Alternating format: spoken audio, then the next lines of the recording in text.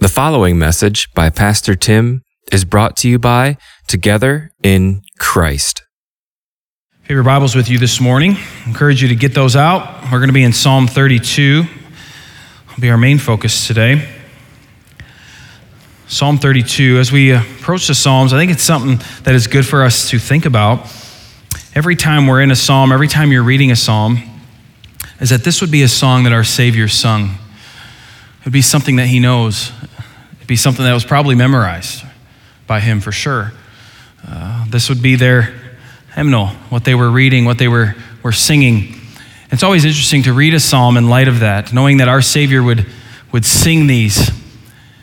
And what he would think, I wonder, as he would sing these, to know that he fulfilled these completely. One of the things that we've been doing in our services for a little while now that might be a little weird or different, but there's a reason for it, and I want to share that with you today, is we normally have a little time of confession where we talk about sin, we talk about our sin, and we try to remind ourselves that we are sinners and that we need to confess our sin to the Lord. I think that's very important for us to do. I think it's something that we should be practicing on a regular basis as Christians, and the psalm will speak to that. But in Luke chapter 18, verse 9 through 14, I want to read this parable. It's a parable you might know, you might have heard, but it kind of helps, I think, maybe for us to understand why we do this, why we do the confession. It says, he also told this parable to some who trusted in themselves that they were righteous and treated others with contempt. Two men went up into the temple to pray, one a Pharisee and the other a tax collector. The Pharisee, standing by himself, prayed thus: God, I thank you that I am not like other men, extortioners, unjust, adulterers, or even like this tax collector. I fast twice a week. I give tithes of all that I get. But the tax collector, standing far off, would not even lift up his eyes to heaven, but beat his breast, saying, God, be merciful to me, a sinner. I tell you, this man went down to his house justified rather than the other. For everyone who exalts himself will be humbled, and the one who humbles himself will be exalted. One of the things that unites us as we gather in this room together is we gather in this room as sinners. We oftentimes as Christians have the sin in our life to where we like to look outside of these walls and we like to say to those people that we are better than them, that we are more just than them, that we are, whatever it may be. We are more moral than them. But I hope that we all understand something, that we are still sinners, just like they are. They are sinners. The only difference between a Christian and somebody who's not a Christian is salvation through the blood of Christ. Nothing I did, nothing you did to earn that. It's what he did. And so we are still called together to confess. This psalm that we will be studying today, Psalm 32, is one of the seven psalms of confession that we see in the book of Psalms. We already looked at one. Pastor Spencer preached it, Psalm 51. And this is another one, Psalm 32. Psalm 32 and Psalm 51 actually go together. Most people will say that these were written during the same time period. During David faced the same thing in his life. His sin with Bathsheba and him actually murdering Uriah. There's some people who would doubt that, but for the most part, historically, this is what people would say, commentators would say. David had sinned, and now he finds himself to be guilty, and he finds himself crying out to God for his sin. Now, Psalm 51, if you were here a few weeks ago and Pastor Spencer preached that, you'll notice that it's almost more emotional, I dare say. It seems as if he wrote Psalm 51 maybe in the midst of that struggle or maybe very soon after, and we see him crying out to God for forgiveness. We see him feeling crushed for his sin. In Psalm 51, we see him feeling guilt and shame because of his sin. But as we get to Psalm 32, there seems to be a little different tone. It seems as if David has written this maybe a little time after the ordeal. Maybe some time to look back and to process the whole thing and the whole situation. That's what it seems, at least to me, as I read this. And so as we look at Psalm 32, I want us to be thinking about that, because today what we're going to see together, I hope it's a good service for you. I hope that God's word rings true to you this morning, because what we're going to see is we're going to see the beauty of forgiveness in this psalm. the real true beauty of forgiveness and the true joy that it alone can bring to a person, to an individual. So look at Psalm 32 with me. I'll read the whole thing and then we'll break it up into sections and go through it together.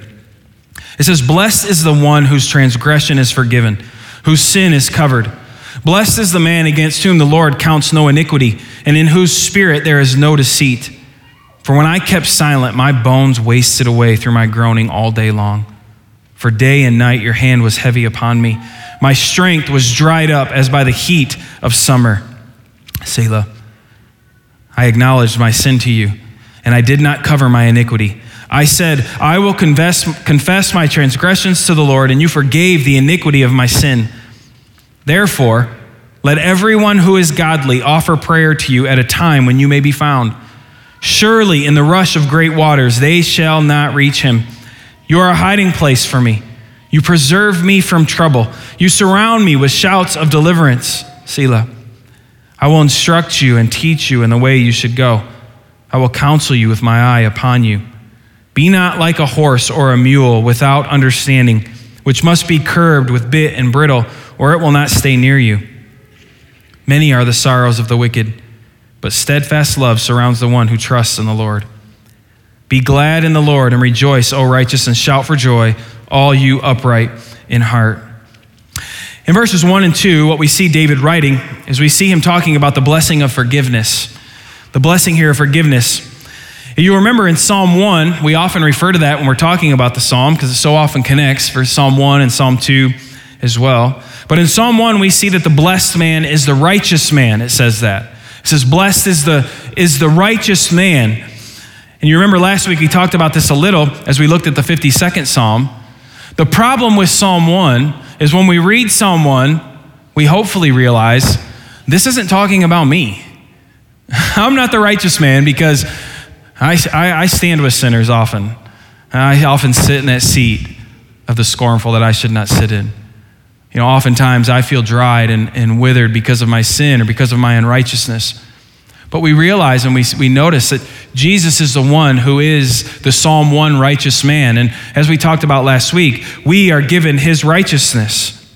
We have that through his salvation, through his forgiveness. And so only Jesus can be called this righteous man. But here in Psalm 32, it says, blessed is the one, not the righteous, but whose transgression is forgiven, whose sin is covered.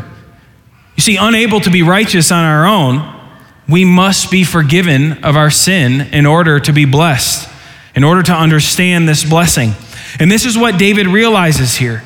He realizes the blessing of being truly forgiven by God. In the ESV, the translation that I'm reading, it says, sin is covered, whose sin is covered. Now, we have the privilege of living in the time frame that we do, knowing that Jesus has come and has fulfilled all of this. We know that the only way our sins can be forgiven, that our sins can be covered, is it can only be covered through the blood of Christ. That is the only way that sin can be forgiven. We have sinned against God, and so it is only God then who can give us that forgiveness of our sin.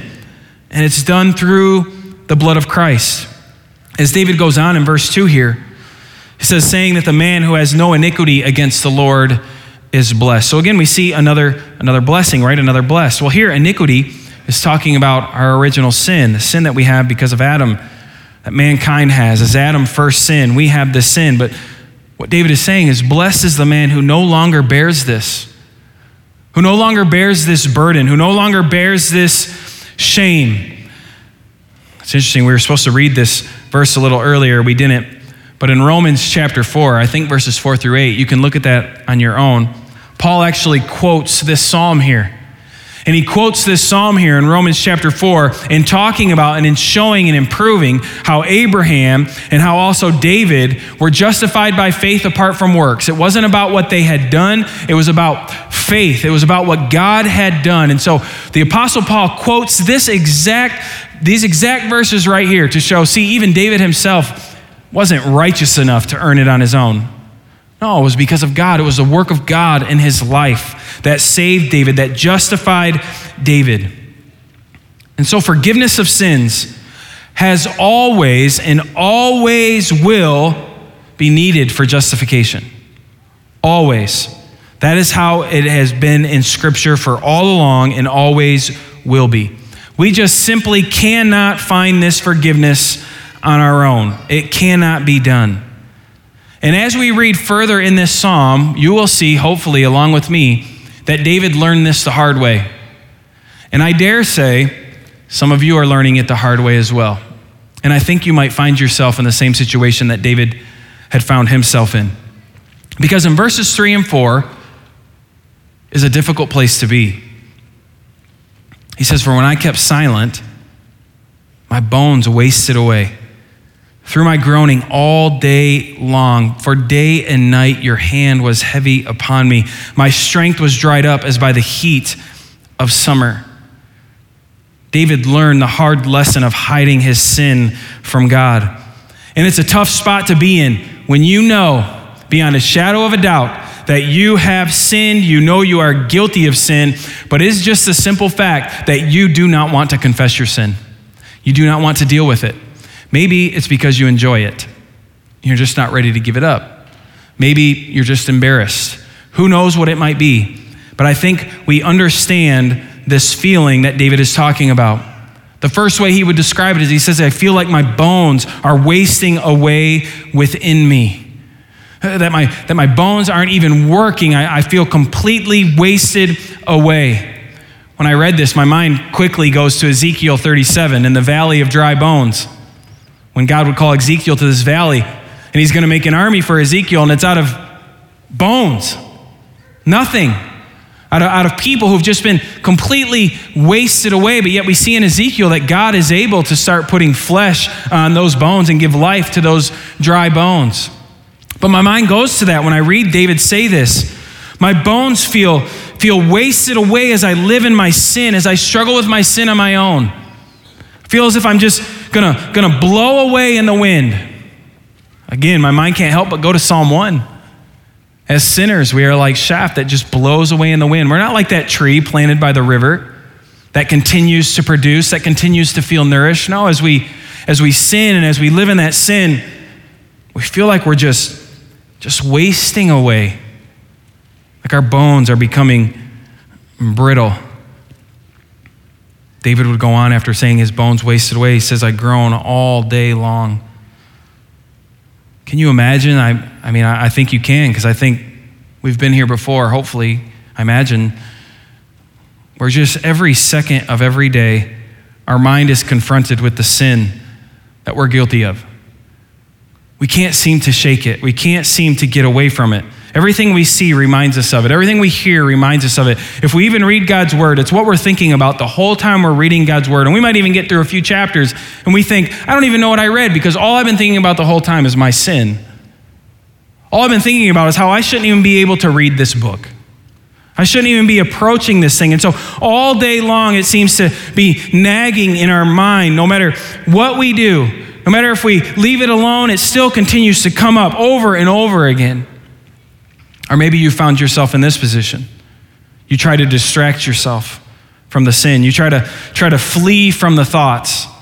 Maybe you try to stay busy, or you try to do something that will get your mind off of the situation. But the fact of the matter is it comes back. You cannot run away from it. In fact, it seems as if our sin continues to run us over and over again. And we just think about it and we groan along with David all day long. And if this wasn't bad enough, David goes on to say in verse 4, "For day and night your hand was heavy upon me." You remember the story of Moses? I don't know if the kids talked about this in VBS this week because they were talking about Ten Commandments, Moses, Israelites, Red Sea, all this stuff. But there was a time in Moses' life where he wanted to see God. And he asked to see God. And God said, "You can't see me. You'll die." But God made a way for Moses to see him. He said, "Moses, you go in the cleft of that rock there. You go hide in that rock." And you remember what he said? He said, "I will cover you with what? I'll cover you with my hand. I'll cover you with my hand so that you don't die when I pass by. I'll cover and just let you see my backside." And even in that, Moses was changed dramatically so that he would have to wear a veil over his face. Because when the people saw Moses, they were freaked out of what happened and what took place. And so you have this picture of God's great mercy and his grace on Moses. When Moses would ask for something that he didn't even understand, Moses, you can't handle this. But in God's grace, what he would do is he'd cover him with his hand. What David says here about God's hand is that God's hand is heavy upon me.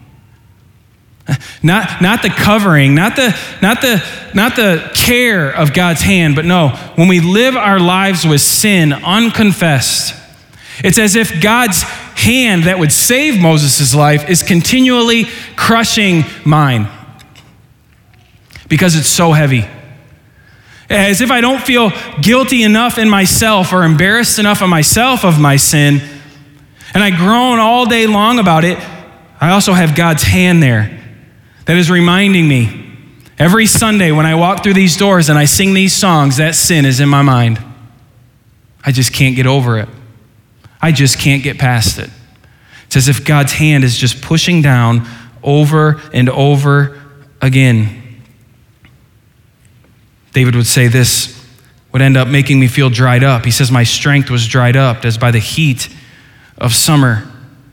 This heavy weight of my sin, of our sin that just makes us feel as dry as the summer heat, which we haven't experienced yet this year. But inside, we feel like we're wasting away. We feel completely malnourished. We might even ask questions like, when I go to church, I just don't feel it like I used to. Well, maybe it's the sin in our life that's not letting it happen. Unconfessed sin that we just will not give up, that we won't release. I think a lot of people, and this is what David is describing, we walk around and the outside of us looks great. It looks great. We seem to feel pretty good. We tell people we feel good, but we know. Maybe nobody else knows. Not our spouse, not our kids, not our best friend. Nobody knows, but we know on the inside, we feel dead. It feels, just as David says, it feels like my bones are wasting away. It feels like all day long it is nagging in my head and it's all that I can think about. And it feels like God's hand is just on me over and over and over again. It feels as if I'm in the desert in the middle of the summer and I am scorched. I can't take it. I come to church basically for a drink of water. I want to feel it, but I can't feel it. Why is that? Sin. It's sin. It's sin that's unconfessed. It's sin that we're just not willing to give up. And so I dare say that everybody in this room knows this feeling. First, I want to address those of you, though, who are not Christians. You've never been saved by the grace of God. You've never trusted by faith in Jesus and what he did on the cross and in his resurrection for the forgiveness of your sins. You've never done that. I dare say you in your life still have felt guilty for your sin, and it nags you. I dare say that you have gotten to the point into your life where you're like, I don't really know what to do with this. No matter what I do, it doesn't seem to make up for it. I mean, I bake cookies for the people that I sinned against. I say hi. I hold the door open. But yet still inside, I feel incomplete. It feels like I can't do enough to make up for it. And you're right. You can't. That's the point of what David is saying. You cannot do that on your own. You can't go to church enough. You can't be kind enough. You can't write enough letters to people. You just simply can't do it. It has to be done through the blood of Christ. Your sin needs to be covered. You see, when David would write this, what is in his mind when he's talking about sin covering, being covered, the high priest would go into the Holy of Holies and ask for forgiveness for the nation. And the way that would be done is there would be a sacrifice and the blood would be spread all over the Holy of Holies, but most importantly, over the mercy seat, the Ark of the Covenant. And inside that Ark of the Covenant was the law. And that blood would cover up the law for people, for Israel, one more year. That's what David's thinking about when he says this. Your sin needs to be covered. Well, the book of Hebrews tells us that when Jesus came, we don't need the blood of goats and rams anymore. His sacrifice, his blood has covered the law for you completely. But the Bible says by faith, you must believe that. You must trust that. And so for those of you here this morning who've never trusted in that, you can today, and we'll get to it in a moment. But there are many of you here today who are saved. You have trusted in Christ. But yet, as I went through verses 3 and 4, you know the feeling, and some of you are living through it at this very moment. You say, Pastor Tim, I feel like you are describing my life for the past few months. I feel completely wasted away. My bones feel so brittle. I feel like God's hand has been on me so strongly that I feel like I can't even take another breath. It hurts so bad. At one time, you know the forgiveness of God. You've felt the weight lifted off. You've believed it. You've trusted in it. But yet you've allowed yourself to get back to a point to where you continue to bear the guilt and shame of sin, so much so that you are not willing, because of your pride, to go to God and say, God, here is my sin. Thank you for your forgiveness. Because verse 5 is good news. You see, David puts a pause here. I can't remember what commentator I was reading. It was probably Spurgeon. But at the end of verse 4, it says Selah. And it's almost like, according to Spurgeon, David is saying, all right, this is pretty tough. Take a break here. Pause here a second, reflect on this, but breathe again, because get ready for verse 5. And this is the good news for the sinner who hasn't trusted in Christ, but also for those of us who have, but yet we continue to sin. Are you ready for it? Verse 5. David would say, I acknowledged my sin to you, and I did not cover my iniquity. I said, I will confess my transgressions to the Lord. Now, that's a big place to be. It seems to take us a lot of work to get to that point sometimes. You know, little sins, I just stole that. I'm sorry, I didn't mean to. Forgive me, God. Or maybe something slipped out of your mouth real quick, a word that you normally don't say, you shouldn't say, and it's a quick, oops, sorry, type of thing. Those are easy to get by.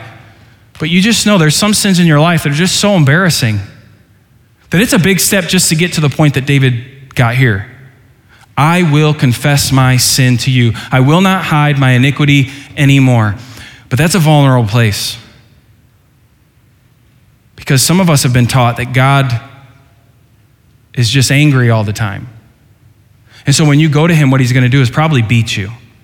He's probably going to discipline you. He's probably going to show you how wrong you have been. I mean, that's what we think in our head. But that's not the God of Scripture. Look what David says. And you forgave the iniquity of my sin. In all of David's sin, he had an affair with a woman. He took that woman as his own, and she was married, and what did he do? He had him killed. Have any of you done that? Are any of you bearing that guilt today? Oh, David did. But yet when David went to the Lord to confess his sin to the Lord, what did he receive? He received full pardon. Absolute full forgiveness was given to David. If ever there was a man that shouldn't have got forgiveness, it was David in that moment. You say, but Pastor Tim, he was God's chosen. He was the chosen king. Yeah, and as a chosen king, this is what he did with his authority. This is what he did with his position. But yet, as he finally got the guts to go before God and to confess his sin, what did he receive? He receives forgiveness. And it's the same thing for you in your life. I don't care what sin you're holding on to. I don't care if the people around you will not forgive you. God will forgive you. The fact is, the people around you probably won't forgive you. Churches are filled of messed up people. We're filled of sinners, but we're also hypocrites and we're prideful. And we oftentimes like to think we're better than the next church member. And so you're definitely going to run into that as you confess your sin to the Lord. As you seek forgiveness from other people, maybe for sins, you will run into that, but you will not run into that with God. He will forgive you because he promises he will forgive you. When forgiveness is sought, forgiveness is given. God will not turn you away. His mercy is 100% everlasting, and his grace is completely thorough. It doesn't miss. It doesn't look past. It doesn't say, oh, I forgot that. No, it is completely 100% thorough. And if you're a Christian here this morning, listen, When you are saved by the grace of God, that sin that you are holding on to, he already forgave you of it. Why hold on to it? Why bear the shame? Why bear the guilt? Go to him and give him your burden. He is the burden bearer. And we're called to do that. This is why David would then call out and tell us to seek forgiveness. He calls out to the people to seek forgiveness now in verses 6 and 7. For those who do not know Christ, we see this also in 2 Corinthians chapter 6, verse 1 and 2. Paul would say, working together with him then, we appeal to you not to receive the grace of God in vain. For he says, in a favorable time I listened to you, and in a day of salvation I have helped you. Behold, now is the favorable time. Behold, now is the day of salvation. I can't tell you how many people I have heard say to me, now's not the time. Maybe when I have kids. Maybe when they get a little older. Maybe when I get to settle down. Maybe when this happens. Maybe when this happens. I want to say to you this morning, and you're going to see the warning in verses 6 through 7. If you're here today and you are unsaved, you haven't trusted in Christ, today is the day of your salvation. No other day. Today is the day to believe. But for those of us who have been saved, like I said, we have the same calling. 1 John 1, 5 through 10. This is the message we have heard from him and proclaimed to you, that God is light, and in him is no darkness at all.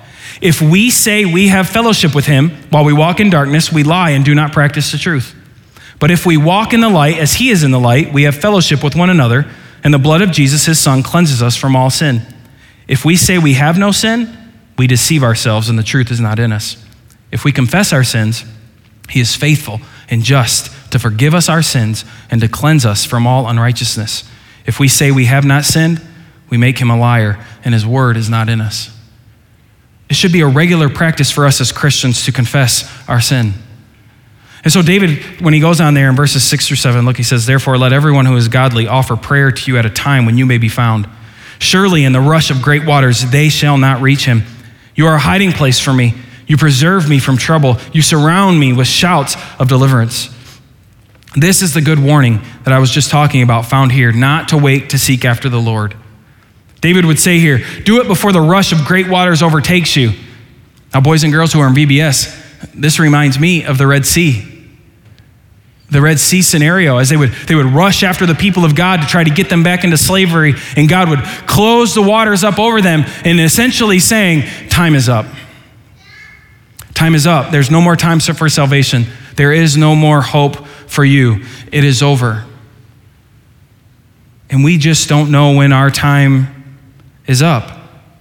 But we're told there will be a time when it's up. No more time for salvation. What remains for you is judgment. And judgment will come. The judgment day is coming. We have to be assured of that. We have to trust that because God's word tells us that. But for those who trust in the Lord, David says deliverance is theirs. He says, the Lord is my hiding place. You are a hiding place for me, he says. This language here that David is using is intended to draw us in.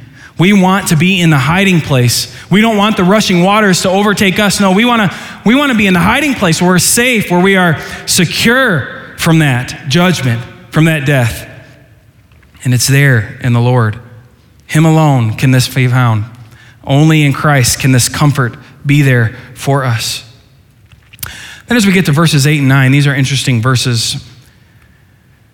Because it says, I will instruct you and teach you in the way you should go. I will counsel you with my eye upon you. Be not like a horse or a mule without understanding, which must be curbed with bit and bridle, or it will not stay near to you. Throughout history, and even currently, most commentators would say what's happening here is there a shift in the language. This is actually God speaking here in verse 8. It's not David anymore. It's God. It's God saying, I will instruct you. I will teach you the way you should go. I will counsel you with my eye upon you. What we have here is the promise of God is that as we get forgiveness of our sins by him, through him, what we also get is we also get the promise that he will instruct us, that he will train us, that he will make us what we need to be.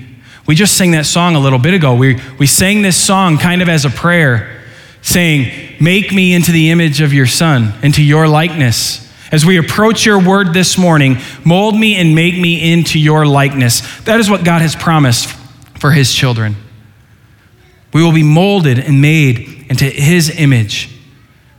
But then we do have this warning. There is this warning here in verse 9. Don't be like a horse or a mule without understanding, which must be curbed with bit and bridle, or it will not stay near you. How foolish can we really be to not listen and obey God after all that he has done when it comes to the forgiveness of our sins? I mean, that just doesn't make sense at all. There's no common sense in that whatsoever to approach God and say, I believe in Jesus and everything you're saying about him, and I believe you're going to make me righteous through him, and that one day I'll spend eternity with you. We believe all that stuff, but then we turn around and say, yeah, but I'm not going to obey your word like that. I just really don't like to read. You tell me I got to read the Bible? Come on. I got to read that thing? I mean, Sunday's my only day to sleep in. You're telling me I'm supposed to gather with a church? Whatever. That just doesn't make any sense.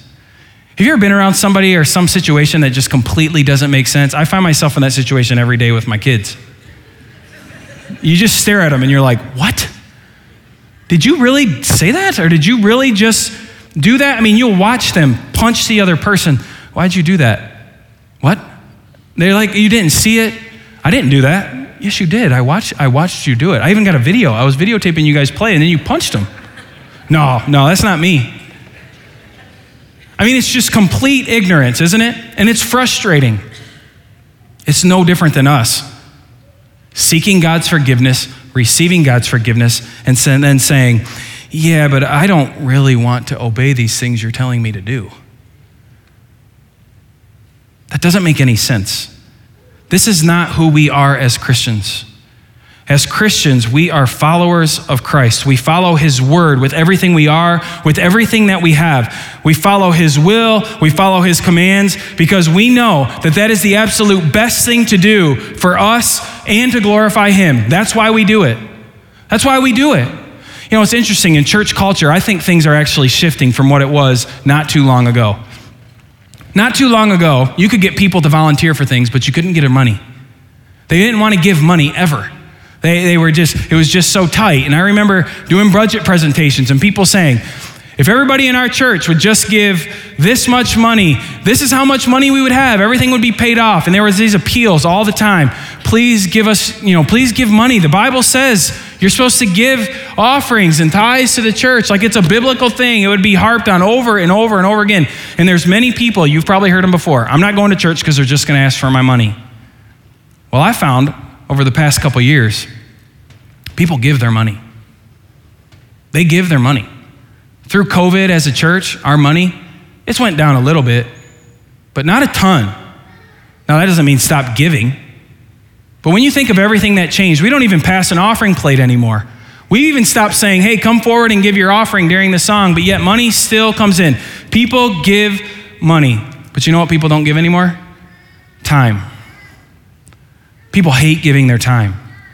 People would much rather hand me a $50 bill than hand me 30 minutes of their time. It's just how it is.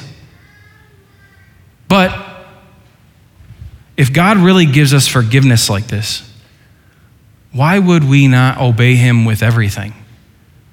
Our money, our time, our talents, our abilities, our skills, our whole life to the one who can actually grant forgiveness and for some reason gave it to me. He deserves my everything. And so we see in Scripture these different commands. I'm going to read a command for you, and this is a command from the New Testament. You can't tell me, Pastor Tim, that is an Old Testament command, because I'm taking it from 1 Peter chapter 1, verse 16. Are you ready? You shall be holy because I am holy. As a Christian, you are called to be holy.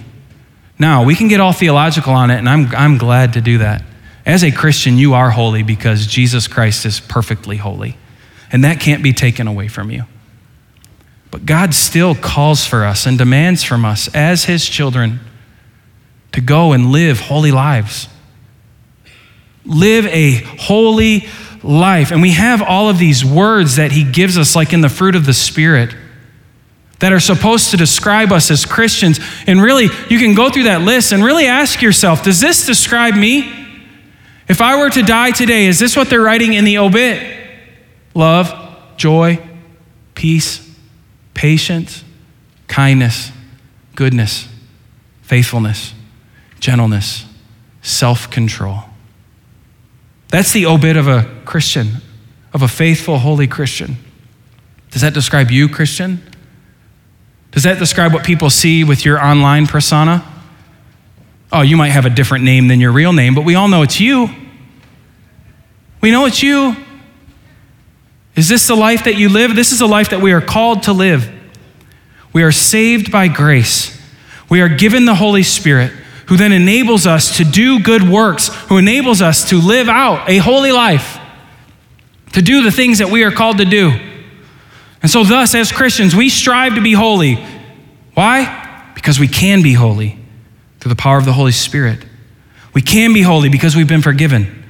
We can be holy. Why? Because we've been made righteous in Christ, and he is holy. And I bear him, he in me. Well, David moves on, verse 10, we're almost done. He says, many are the sorrows of the wicked, but the steadfast love surrounds the one who trusts in the Lord. David reminds us here very briefly again of the dangers that the wicked face. We've already talked about the rushing waters going over them. We've already talked about the pain of bearing this guilt and this shame for a lifetime. David says, sorrow is their life, and sorrow is their fate. If you're here this morning and you're not a Christian, I really think that's what weighs in the balance as you decide if you're going to walk out of these doors without trusting in Christ or what. Do you want a life of joy that only he can give? Or do you want to walk out of these doors living a life of sorrow and fate forever? Because apart from Christ, there is no joy. There's no true everlasting joy. And David reminds us of this here at the end. Many are the sorrows of the wicked, but thankfully he doesn't leave us there. But the steadfast love surrounds the one who trusts in the Lord. This steadfast love is the exact same word we talked about last week, if you remember, the Hesed love of the Lord, a covenantal, relational love that God has given his people. It's a love of mercy and it's a love of grace. And to be honest, it's a love that's one-sided. It's a love that he has chosen to pour out on you. This is the steadfast love of the Lord. And this is the appeal to us as Christians, to you, brother, or you, sister, who's sitting there today in your sin, just wrestling with it over and over and over again. Understand the Hesed love of the Lord is still upon you. Just forgive, just seek forgiveness and he will forgive. As we understand this, it leads to the very last verse.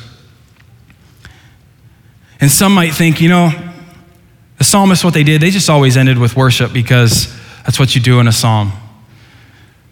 No, I think that as we understand the truths of this psalm, the only thing we can do, the only thing that David could do, could bring himself to do, after understanding his sin, after understanding that when he goes to God for forgiveness, it's there. All that he can do in the end is verse 11. Be glad in the Lord and rejoice, O righteous, and shout for joy, all you upright in heart. The only thing we can do is we grasp forgiveness and that it's given to us through Christ is to worship the one who forgives us, is to worship him. Be glad in him, rejoice in him, shout for joy in him. That is all that we can do. You see, this word blessed that we've been talking about all this time is happy. There's a couple of words for blessed, and this one's more emotive. It's like a happiness, a joy that we have because we are his. And that he has taken us and that he has forgiven us. And so we are blessed means we are happy in him continually. This is what it means to be a Christian. We are happy in him regardless of our circumstances. We're happy in him regardless of what's going on in the world and our society and all these different things. We are happy in him because we know he is enough. Because he has forgiven us of our sin. The happy then follow him with their life, each and every day, every step of the way. And the happy worship him forever. Now, to close, I guess I want to be honest and truthful with you. It's hard for me, it's impossible for me every day to live out verse 11, if I'm being honest. To be glad and rejoice and shout for joy. I mean, I don't shout for joy for anything, ever. It just doesn't happen. I don't think really Scripture's telling us we should be running around like crazy people, shouting for joy all the time, expressing this all the time. But I do think what we're being asked to do here is to understand the whole situation that we are in. To understand who I really am apart from Christ, and then who he has made me in Christ. And when I can get a good grasp of that, when God has shown me that and helps me to see that and hold on to that, what I have found in my walk with the Lord, I've been saved now for 30 years. What I have found, I haven't become like really superior intellectually or anything like that. But I have found God has given me a peace in almost all situations that I just can't explain apart from actually knowing who I am in him. That when calamity strikes, it doesn't destroy me because I know calamity is going to strike. I live in a world of sin. I sin. I know that that's going to happen. But when I begin to grasp the truth that God will not let me go, that no matter what this world does to me, no matter it can kill me, I am his and he is mine forever. His steadfast love is upon me forever. And I cannot lose that because of my dumbness. I've gained it because of his greatness. And I can't lose that. It's on me forever. And that's the same for you as a Christian. It is yours forever. And this is why then verse 11 can be true in our life. Even if our face looks pouty and we're struggling through the day, yet inside we know today stinks, but I am his and he is mine. And I am happy in him. I'm living the life that he wants me to live. And if this is the path and this is what's going to happen, praise him for his greatness and for his goodness. This is a good psalm, a psalm of confession, of acknowledging our sin and of being able to worship him. But you might not be able to worship him if you walk out these doors this morning and you don't acknowledge your sin. You will continue to be weighed down. You will continue to be crushed. And so I want to encourage you as we sing this last song, this is a time to always reflect on God's word and to respond to God's word however you see fit. I think for some of us today, it needs to be a time of confession, to confess our sins to the Lord, to repent of our sin, but also to realize forgiveness has been given to us so that we can leave praising and worshiping our good God who continues to forgive. Let's bow together. Let's pray. God, you are good to us. God, we have sinned. We fall short continually, but God, I'm thankful that the blood of Christ never fails. The blood of Christ that washes away all sin. God, I do pray for that person here this morning who's never trusted in Jesus for the forgiveness of their sins. God, I pray that today you would open their eyes to that truth, that you would save them, that by faith they would believe in Christ. And God, then this truth would be in their life. Your word tells us you will forgive them. You will not turn them away. So God, I pray that there be people here this morning who would do that. But God, I also pray for those brothers and sisters in the Lord who are here today, who gather together so often in this room. God, that they would no longer be held down by guilt and shame that they continue to put on themselves because of unconfessed sin. God, help them to be willing to fall on their face before you and to confess their sin, understanding that you will not turn them away, that you are a good Father who will forgive them again and again and again. So God, help us as Christians to live the life that you call us to live. Help us to be faithful to those mundane tasks that you call us to that so often we overlook. God, so often we try to think of the big things that maybe we can do. God, help us to be faithful in those little things that you call us to. Help us to be people who bear the fruits of the Spirit so that others will see that. They might not understand it. God, help us to live that way by the power of the Holy Spirit, to have peace, to be kind, to be gentle, but to stand for your truths.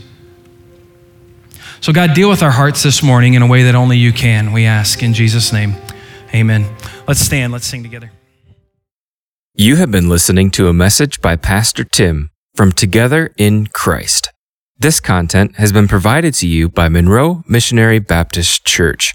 For more information, visit us online at mmbconline.org.